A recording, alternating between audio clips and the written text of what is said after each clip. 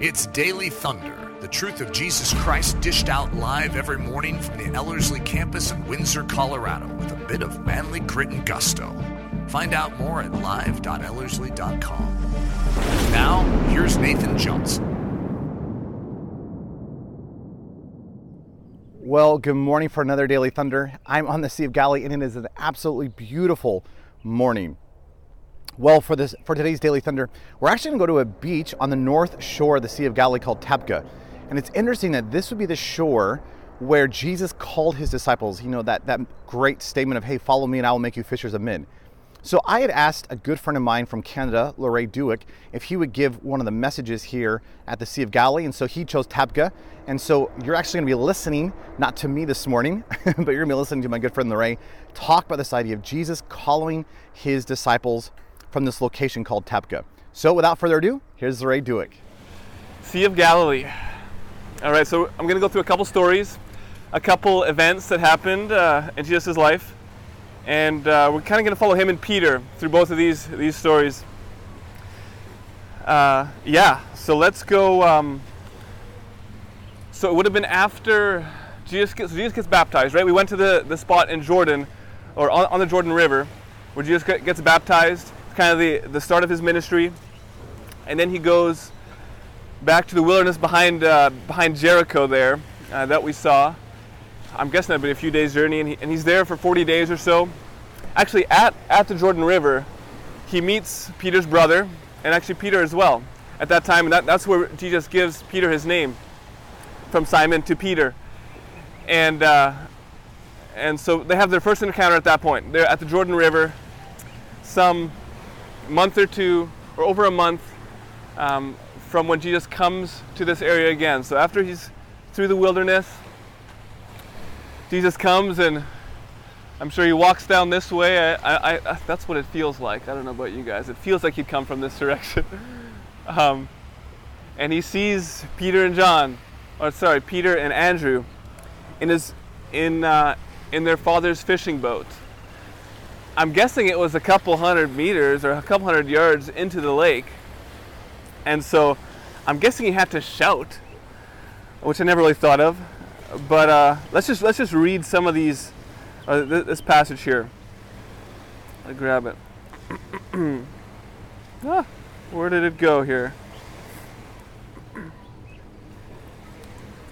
Okay, and Jesus, walking by the Sea of Galilee, saw two brothers, Simon called Peter, and Andrew his brother. They were casting a net into the sea. So they were out there somewhere, casting their net into the sea with their father. For they were fishermen. This is who Peter and Andrew were. They were, if you were to identify them as like who they are to their bone, they were fishermen. That's what they knew. Like Dan was talking about, wherever Dan is. This clearly was a place where fishermen live, and that's kind of the reason for all the settlements around here. So they were fishermen, not the brightest in the culture, not the ones that people esteemed the highest, but there they were, fishermen. It's what they had known. And Jesus said to them, he must have shouted it, he must have called out, and said a simple phrase: "Follow me, and I will make you fishers of men." So I guess a couple things that stick out to me just from that call is that there's kind of two parts to it, obviously. The part to the disciples, the part to Peter, saying, "Follow me." That's your part. Listen, what I want you to do, I want you to come out of your boat, I want you to follow me. It's kind of vague, but that's what I want you to focus on. That's what I want to be the atmosphere, the ambiance of your mind, is you follow me. Whatever that means, you follow me. And then Jesus goes on to say, "And I will make you." So this is Jesus' part. This is God's part. So God's going to do something. What I want you to do, Peter, is to follow me. And what's going to happen as a result? I'm going to make you a fisher of men. I never really read the passage that way until a few months ago. It's so easy to try and become what God wants us to be. Like become the end result, or God's end design. But Jesus' promise here, first of all, Jesus' part is that he's going to make them into fishers of men. And it's a promise too, that God's actually going to be the one that does it. As they're following Jesus, they hop out of the boat. Says they immediately came out of their boat. They'd probably been thinking about it for the past month or two. They had met this guy who, at least Andrew was convinced, was the Messiah, was the one that they were waiting for in the Jewish culture. So I'm sure they'd been thinking about it. Maybe they were talking about it as they were in the boat there. And so they hop out right away, come and follow Jesus. They didn't know what was ahead. I don't know what the atmosphere would have been like, but I'm sure it was just excitement. Like, you don't know what's around the bend for Peter and Andrew, but they get to follow Jesus. What an honor that is to follow Jesus. Like, just think about that. God, the Messiah, is asking them to follow him. Like, what a privilege. It kind of makes sense why they'd hop out so quickly. So that was Jesus' initial call there. Follow me and I'll make you fishers of men. And so later on, it says on the same beach that there were a couple other brothers in their boats, and he asked them to follow him. And so they have all sorts of adventures, all sorts of things happen in those 3 years that we've all read lots of stories about. Some incredible things that they see Jesus has done. Like's been mentioned, they go over to that side of the mountains. They're preaching all along this coast and going down to Jerusalem. So all these incredible things have happened, and eventually, as we know, Jesus, his path, his journey, him following his Father led him to Jerusalem, where he was crucified and all that stuff. And disciples, Peter's watching all this, unfold, and so he dies, and so there's those few days there where they haven't met Jesus, and they're just kind of going about their business. I'm not sure what I would do in that situation. Someone you've poured your heart into for the last 3 years, and just has completely revolutionized your life. You were a fisherman, and you probably haven't done much fishing in the last 3 years. And so Peter decides, what do I know? Let's go fishing, guys. I want to go fishing.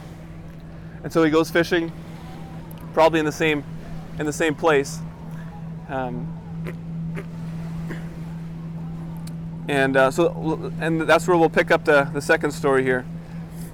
Let's read a few more verses from John 21.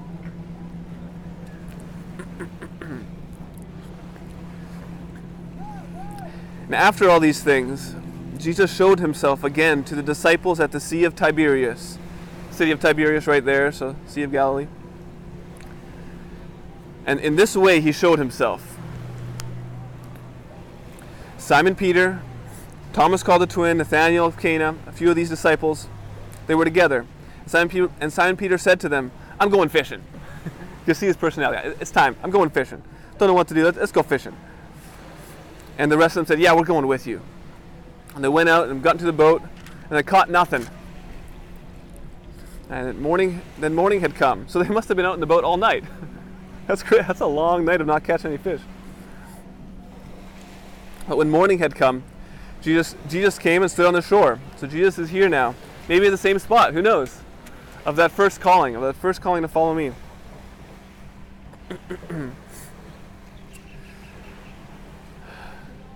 But the disciples didn't know that it was Jesus. And then Jesus said to them, he must have called out, he must have had a strong voice. Children, do you have any food? No, they said. And he said to them, cast your net on the other side, and you will find some. And as we know, they cast on the other side, and it's full of fish. They're excited. They find, oh goodness, this is Jesus. And Peter gets all super pumped, puts on his shirt, and just dives into the sea, and comes, swims, walks, however he can to see Jesus. I'm sure he embraces, and it's like this awesome reunion. Maybe on the same beach. Isn't that crazy? It might have been on the same beach as he first called him. And so they have dinner. Jesus has a fire going, and they're And he invites them to come and participate, and they have a meal together. I'm sure they laugh, tell some stories. And Jesus pulls Peter aside for a while. And he talks about,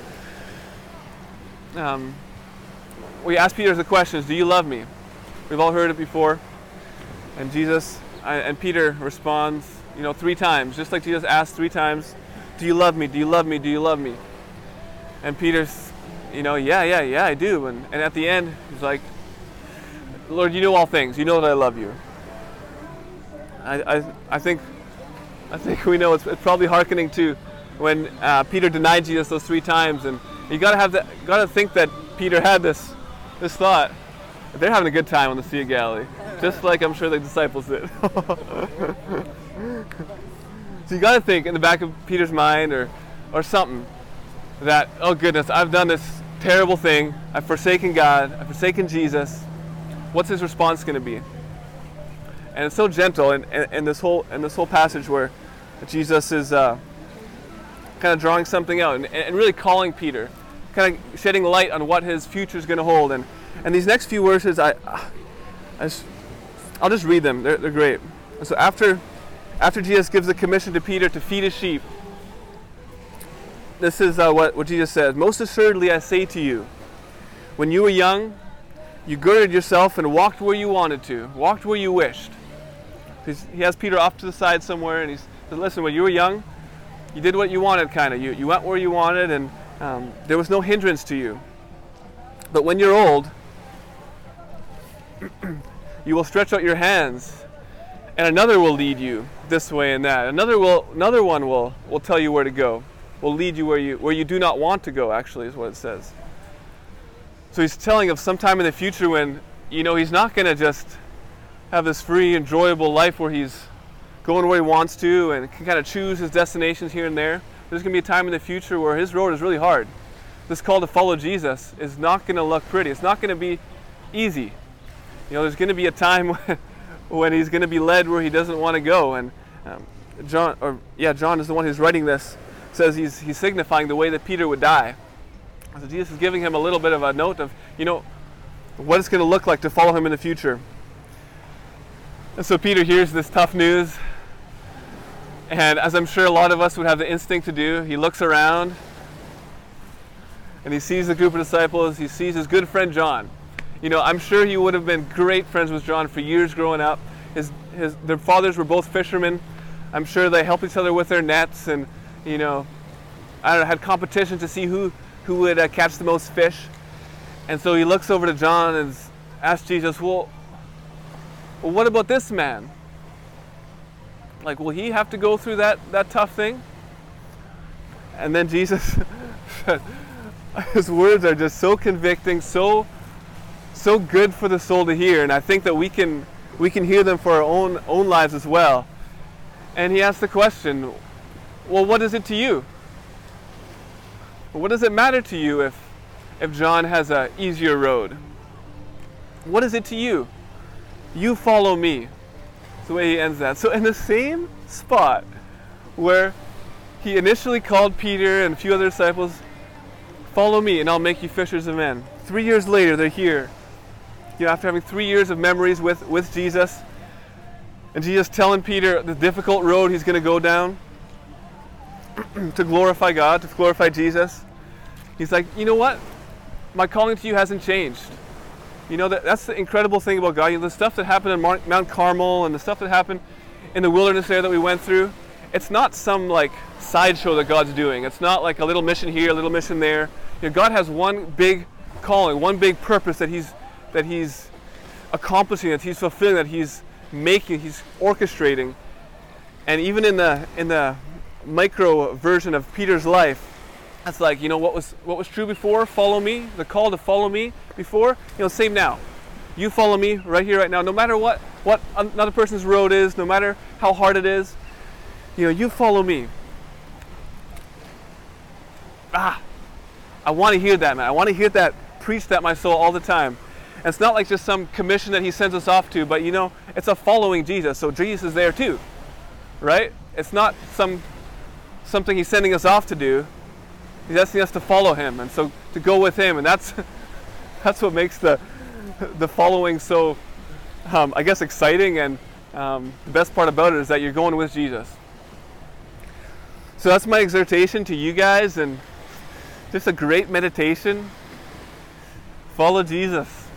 Follow him wherever the road leads, and that's crazy that all that happened right here. Daily Thunder is a production of Ellerslie Discipleship Training and the Bravehearted Media Group. At Ellerslie, we are laboring to rouse the Church of Jesus Christ out of its lethargy and see it once again gain the stride of the Spirit, emboldened and brave. The Daily Thunder video stream can be watched live daily at 8:15 a.m. Mountain Time, Monday through Saturday, and 7:15 a.m. on Sunday mornings. Join us at live.ellerslie.com. Please consider booking a stopover at the lovely Ellerslie campus at the foot of the majestic Rocky Mountains for 1 day, 1 week, 1 semester, or for an entire season. We hope to see you someday soon live and in person. Thanks for listening.